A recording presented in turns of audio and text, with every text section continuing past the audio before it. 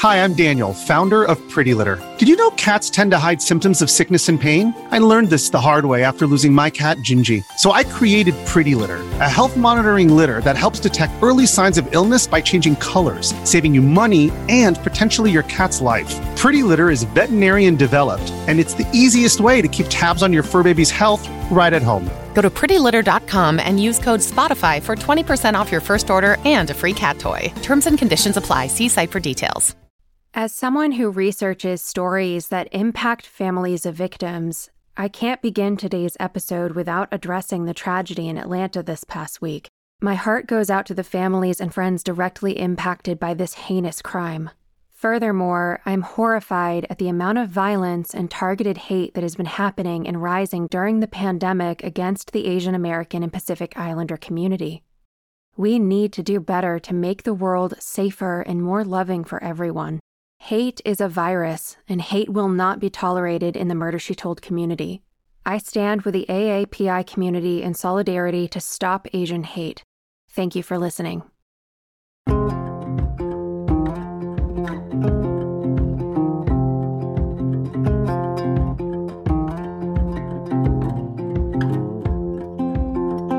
This is Murder, She Told, true crime stories from Maine, New England, and small-town USA. I'm your host, Kristen Seavey. You can connect with me and suggest your hometown crime at murdershetold.com and follow me on Instagram at murdershetoldpodcast.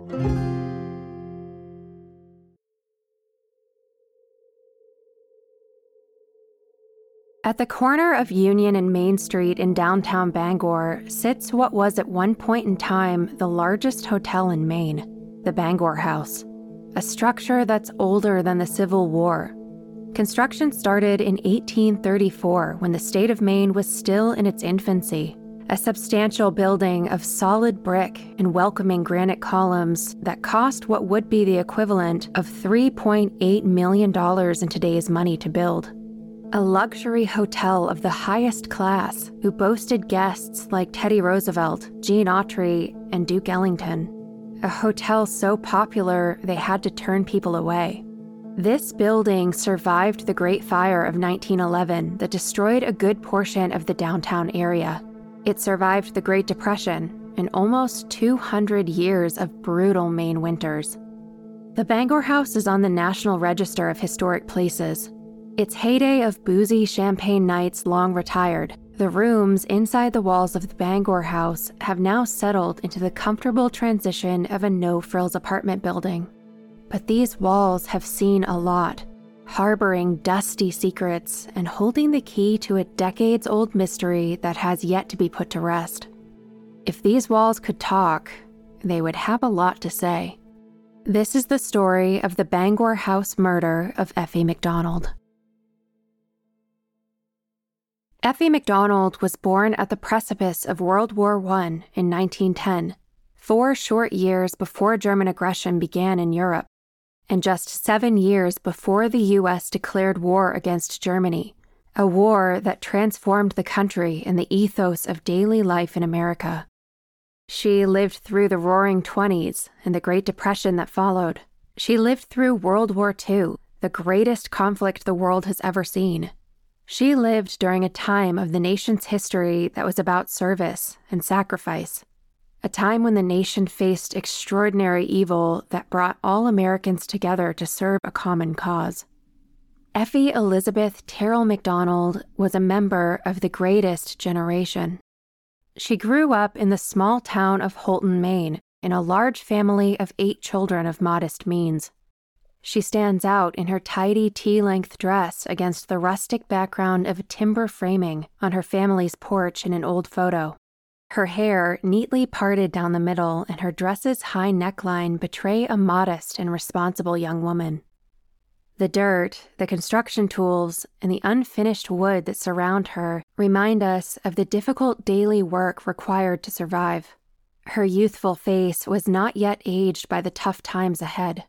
Gender roles were well defined during Effie's short life, and duty defined them both. The men went to war, and the women cared for the children in the home. She married and took her husband's last name, becoming Mrs. Jack Hammond McDonald. They bore no children, and it was an unhappy marriage that ended in divorce. After her marriage ended, she moved back to Bangor to be closer with her family and found an apartment close to her job, allowing her to walk to and from work. She neither had a car nor did she drive. Her landlady liked her. She described her as pleasant, easy to get along with. Effie was a homebody. She liked her quiet hobbies, knitting, crocheting, and embroidery. She listened to her radio programs and watched her television at a modest volume. She was grateful for her work, and she did a good job. She got a job at the Bangor House on the hotel staff as a maid, and her co-workers liked her, described her as popular even. She was on their staff for 7 years and was known to be responsible and dependable. She remained close to her family, her landlady suggesting that the only visitors she ever remembered Effie having were her family members. Curiously, Effie retained her married name, McDonald, and never returned, even after 9 years to her maiden name. Her nephew, Dale, said that she had no intentions to remarry and was happy to have her peace. She was private and reserved. She, like millions of other Americans of the GI generation, were grateful for peace, but still worried what was lurking around the next corner, traumatized but hopeful. She was a spitting image of the times. Effie she was born in Houghton. My grandparents, her father was from Hodgson, and my grandmother was from Northampton, New Brunswick. And the family lived in Houghton for a while and then moved down to Bangor for work reasons. Effie was married, and it wasn't a happy marriage. After she got married, she moved back to Houghton. And I know my mom went up and stayed with her for a year while she was in school. Mom really doesn't know why she went, but, they were living very frugally, not a lot of money. And the divorce came. I mean, obviously it was not a happy marriage. They had no children. And so after her divorce, she moved back down to Bangor to be close to the rest of her family. She worked at Quality Cleaners, I believe, for a bit, and then ended up working at the Bangor House. She didn't drive. She lived in an apartment on Boynton Street in Bangor. The house is no longer there. I think she kept to herself. She was a very quiet, non-assertive person. Most of that family is very private. They do their work. They're very good at their work. They're focused, but they're just very private people. So, that comes across maybe as, I don't know, I've heard it described as dowdy or whatever, but I think she was just a typical person of the day who was just trying to work, make a living. In her off time, she stayed at her apartment and did needlework. I believe she did embroidery, maybe some tatting, and just, like I said, just kept to herself.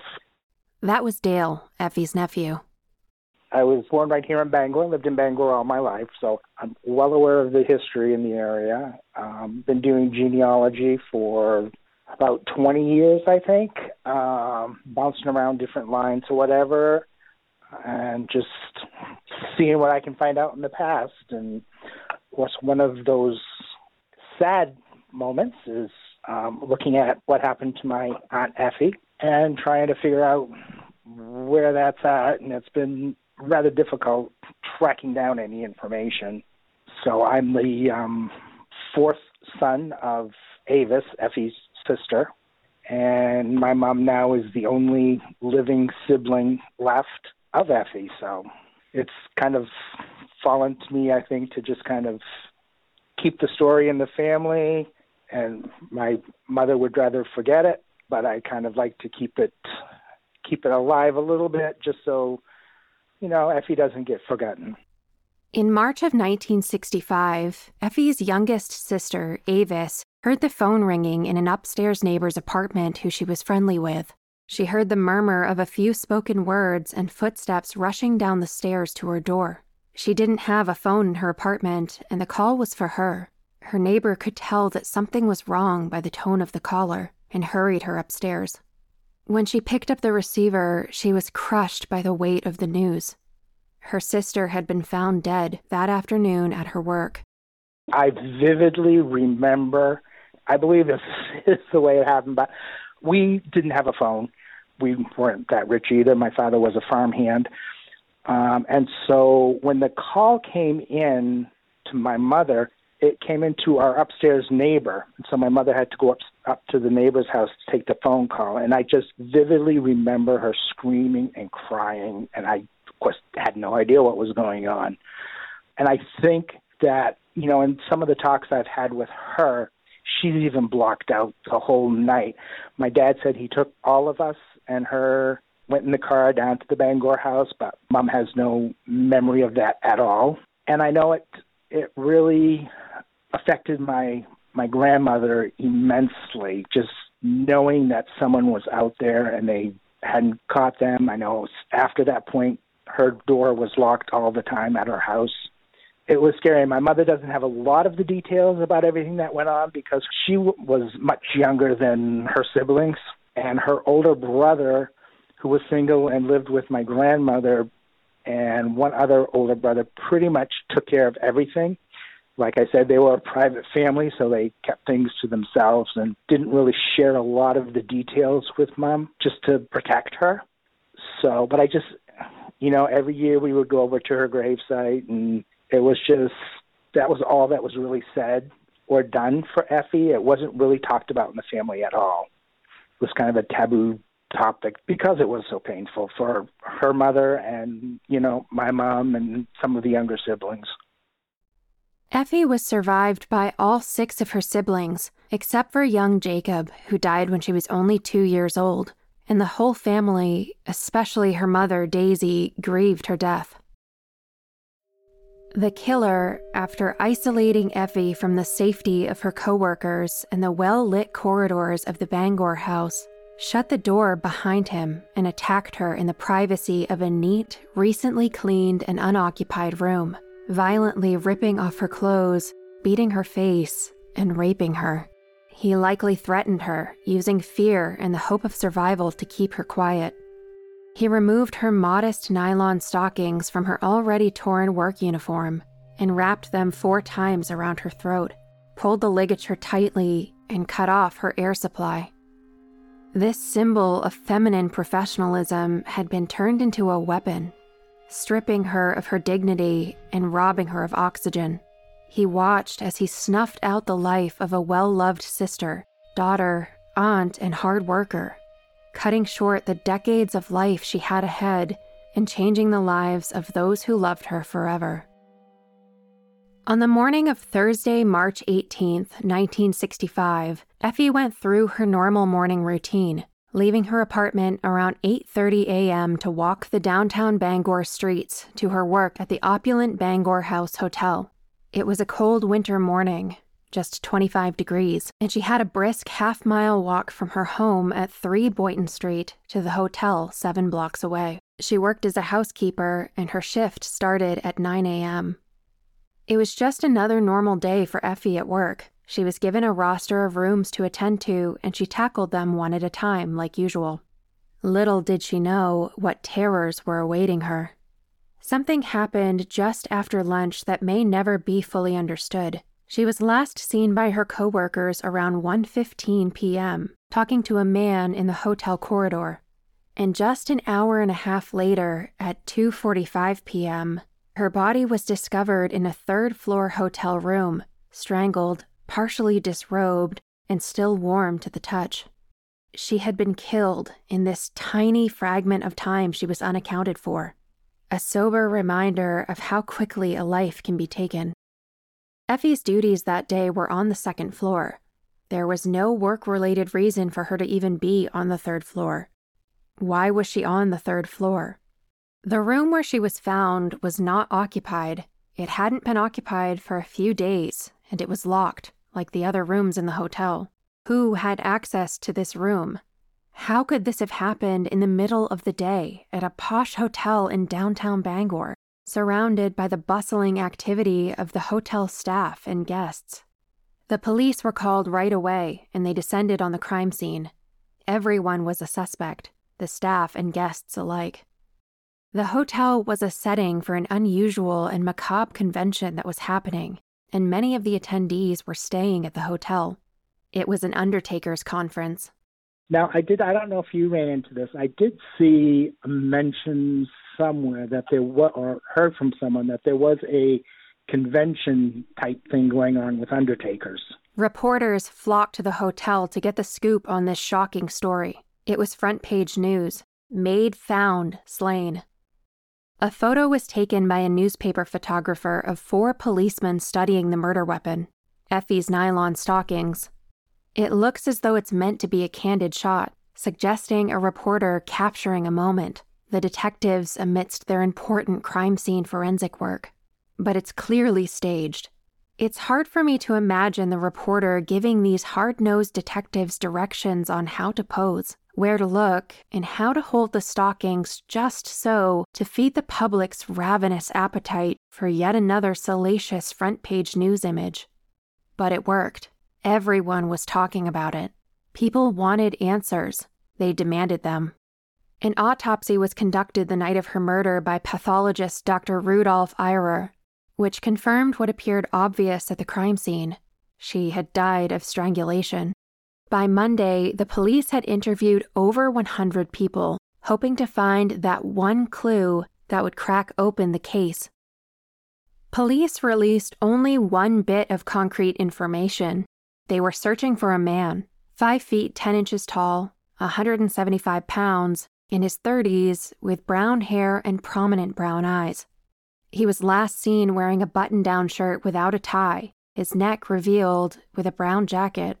They released a sketch in the paper the following Monday, entreating the public to be on the lookout for this person of interest.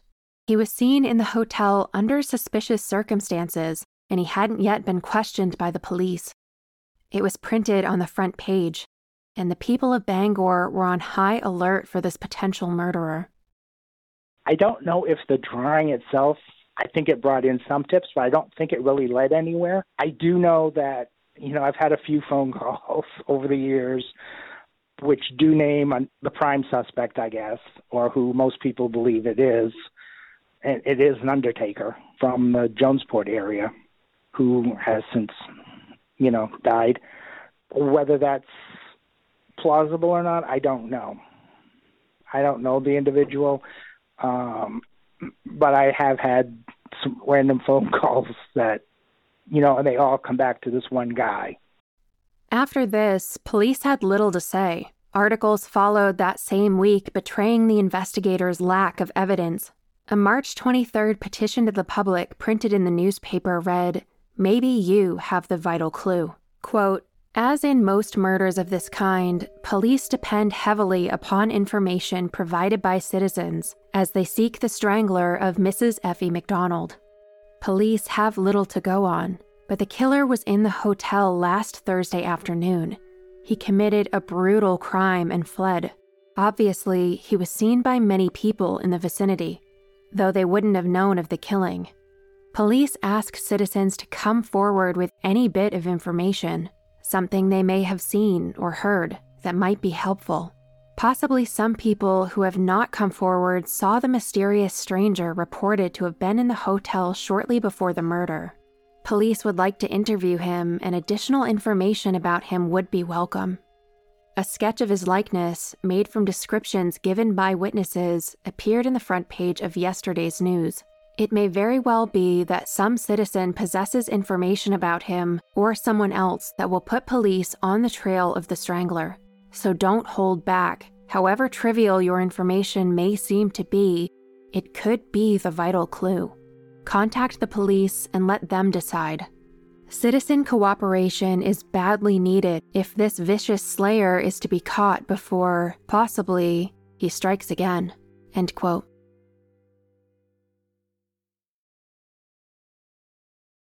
The news traveled quickly to other cities and other states. Immediately, Effie's death reminded detectives of a string of unsolved cases haunting the Boston area, known as the Silk Stocking Murders, or more famously, the Boston Strangler. By the time of Effie's death, there were 13 Boston victims attributed to the same killer, most of whom were middle-aged or elderly women.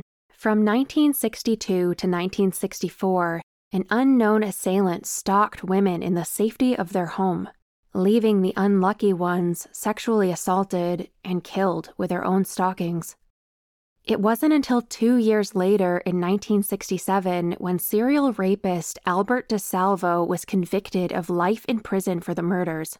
Though there have been theories that he may not have acted alone, including theories of a Boston Strangler in Maine and connections with Charles Terry, a murderer from Maine who killed a woman in New York City and has other possible unconfirmed victims.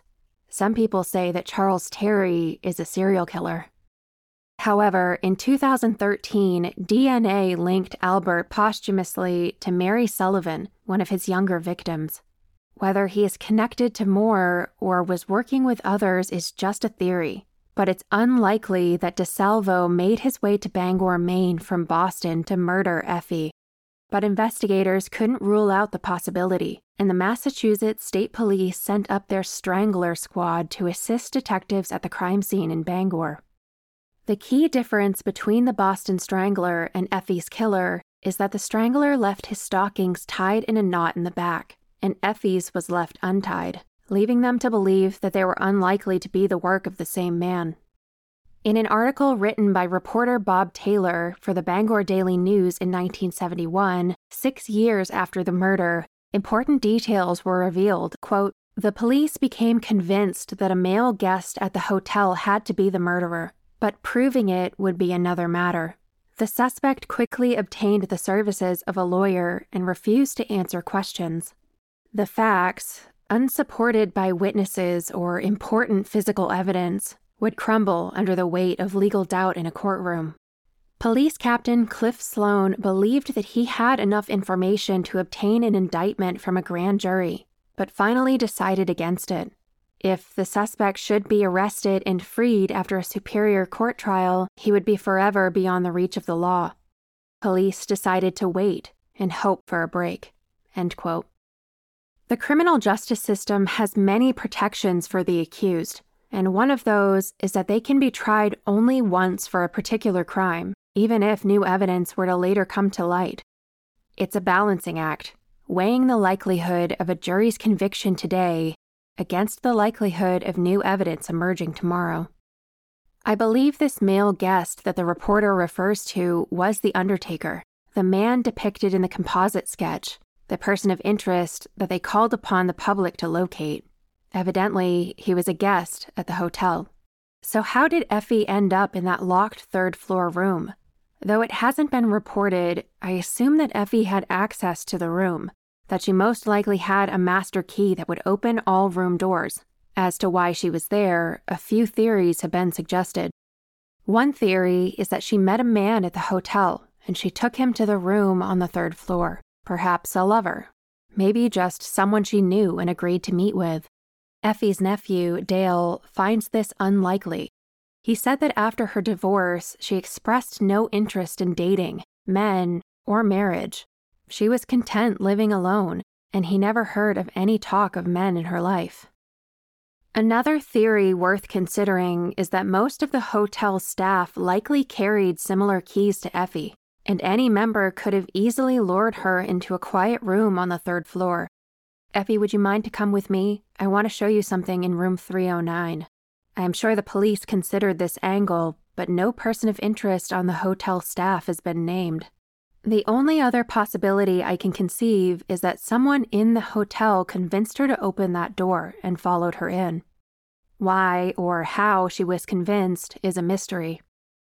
I'm sure she wasn't in the habit of opening locked doors for hotel guests whom she didn't know. So perhaps she did know the man. Perhaps he was a regular guest, someone she trusted. The possibility the newspaper articles I've studied imply is hard for me to swallow. The notion that an undertaker, a man who was simply there for a weekend, a man she'd never met, encountered her on the third floor, a floor where she had no work that day, and then forced her, perhaps with a knife or a gun, to open an unlocked door amidst a busy hotel. It doesn't sound very plausible to me. But despite the extraordinary police effort and news coverage, the case remains a mystery, even to the family. It's really hard for me to speculate. Knowing that she was found in an area of the hotel where she wasn't working, I don't know how she would get lured into someplace like that. So I have yet to figure out in my own mind what really started the incident. Like I said, she was very plain and, lived simply. And I don't think, I think she was happy with the life she was living and not looking for men or whatever. So that's definitely not at play. I don't know whether she upset someone. I've heard a rumor that someone's room wasn't clean enough. Knowing what I know about Effie, she was a very clean person and kept her apartment spotless. So, I just can't imagine how someone would get her to a different part unless they wanted her to see something that needed to be tended to by the hotel. I don't know. But it's like I don't even know how anyone can do what they did to her. 7 years after Effie's murder in June of 1971, 83-year-old Charlotte Dunn was killed in her Otis Street apartment just 1 mile from the Bangor house. Charlotte had also been strangled and sexually assaulted. Her screams the night of her death were heard, but not looked into until her body was found the following day by family. A friend of Charlotte's told police that she'd been nervous to open the door for anyone after an incident the year before in April of 1970, when a dark-haired young man in the hallway outside her apartment exposed himself and tried to force himself on her. In the year following, Charlotte was reportedly stalked by peeping Toms and prowlers so often that she barely left her apartment. On another occasion reported to police, she stepped outside her apartment and saw the dark-haired young man waiting for her. After a few weeks of no leads in Charlotte's case, an ESP expert from southern Maine declared that her killer and Effie's killer were the same, a Bangor local, and if police didn't stop him, he would strike again. He said that this killer blends in as normal, but is quick to go off the deep end. A month later, 30-year-old Robert P. Inman was arrested and charged with the murder of Charlotte Dunn. His physical description was a surprisingly close match to what the ESP expert had predicted in the interview. Officials, however, dismissed the theory that Robert Inman was also the killer of Effie McDonald. For many years, there was little activity on this case, and the family buried it, not even telling Dale much about her death at all. I didn't really know everything that happened until I started looking into it maybe 10 years ago, and it's just shocking. It's like, and I don't think my mother, like I said, they protected her. She didn't know, and at one point she said, well, I really want to see her death certificate. And I said, okay, and I went and I got it. She took it in, and then she was, okay, I don't want to talk about this anymore. I've tried over the years to get her to talk a little bit, and it was like every year it would come and it would be in the paper, and I remember her just going, I wish they would just let it go. They're never going to solve this. And it would just, bring up old memories for her. The one person who couldn't let it go was the original detective on the case, Captain Cliff Sloan. In 1973, 8 years after Effie's death, when Sloan had retired after 20 years on the force, the Bangor Daily News reported that detectives were in a legal stalemate. They knew who the killer was. What they also knew was that the evidence would never stand up in a court of law, and Sloan doubted that new evidence would emerge unless somebody cracked. Bob Taylor, a reporter for the Bangor Daily, wrote, "Like a grim game of chess, his opponent's king stands vulnerable and unprotected. But the one right move that might end the contest remains maddeningly out of reach." The Bangor House case is especially galling to Sloan since it represents the only bit of unfinished business in an unusually successful career as an investigator. End quote. Even after his retirement, Detective Cliff Sloan still leafed through old case files and notes from Effie's murder. He, quote, had built his reputation as a methodical, tireless machine of a man whose patience and bulldog tenacity literally wore down his opponents, end quote. He told the Bangor Daily News with a practical confidence about his person of interest, saying, "It's only a matter of keeping on the pressure. One of these days, one of us will crack, and it won't be me." Sloan told the newspaper that this case will never be closed unless it's marked as solved. There is no statute of limitations for murder. But Cliff Sloan's main adversary in this story is time. The case details will never change. The suspect will most likely never change. The amount of evidence they have will most likely never change. The sad reality, 50 years after Sloan was quoted in the newspaper, is that the case will never be officially closed because it will never be marked as solved. I mean, the main detective on the case is gone now. From what I understand, the main suspect in the case is gone now. And I'm not sure there's any new information that's ever going to come to light that will help direct them in the right direction. There's no DNA, as far as I know, no physical evidence. So, I think everyone they could get information from has moved on or passed away. The hopeful part of me wants to believe Effie's case still has a chance, that some breakthrough will happen and her case will be marked as solved. But the family has resigned themselves to the fact that this might not ever happen, to make room for their own healing from this tragedy. To know what happened to her before he killed her was, when that happens to someone close to the family, I mean, it's one thing to hear it on the news, but when it happens to someone close to the family, it's devastating. You just can't begin to, I still get shook up about it. It's scary. The ripple effect of pain caused by this tragic loss has affected multiple generations, forcing a family to compromise their desire for justice with their need for peace and healing. A family who is rooted in the land of Maine with a piece carved out that they rarely visit. The Bangor house still stands prominently on Main Street in the heart of downtown Bangor. I drove around the property just last week, surveying its condition. Its red bricks are now lackluster. Its structure, though imposing, now blends in with the rest of the cityscape. But its walls still hold secrets that they will never tell, and its hallways are home to the ghosts and memories of the past. Dale told me that the ghost of Effie McDonald has been spotted on the building's 3rd floor. I just want people to realize that the family, we know it's never going to be solved. We're resigned to that. We just want to keep the memory of Effie alive. I mean, she was just a simple, loving individual. Every year, the summary of Effie's death will resurface with the same sensational details, with eye-catching clickbait headlines of a woman who was brutally raped and strangled, the gossip of a horrifying crime still unsolved. Bangor will never forget this crime, but what the family doesn't want you to forget is Effie Terrell McDonald, a woman that they dearly loved and who she loved in return. A woman who just wanted to live a happy and quiet life with the people she loved and a job she enjoyed. A woman whose life was taken away for reasons we will never know. This is what you should also remember when remembering Effie's story on March 18th.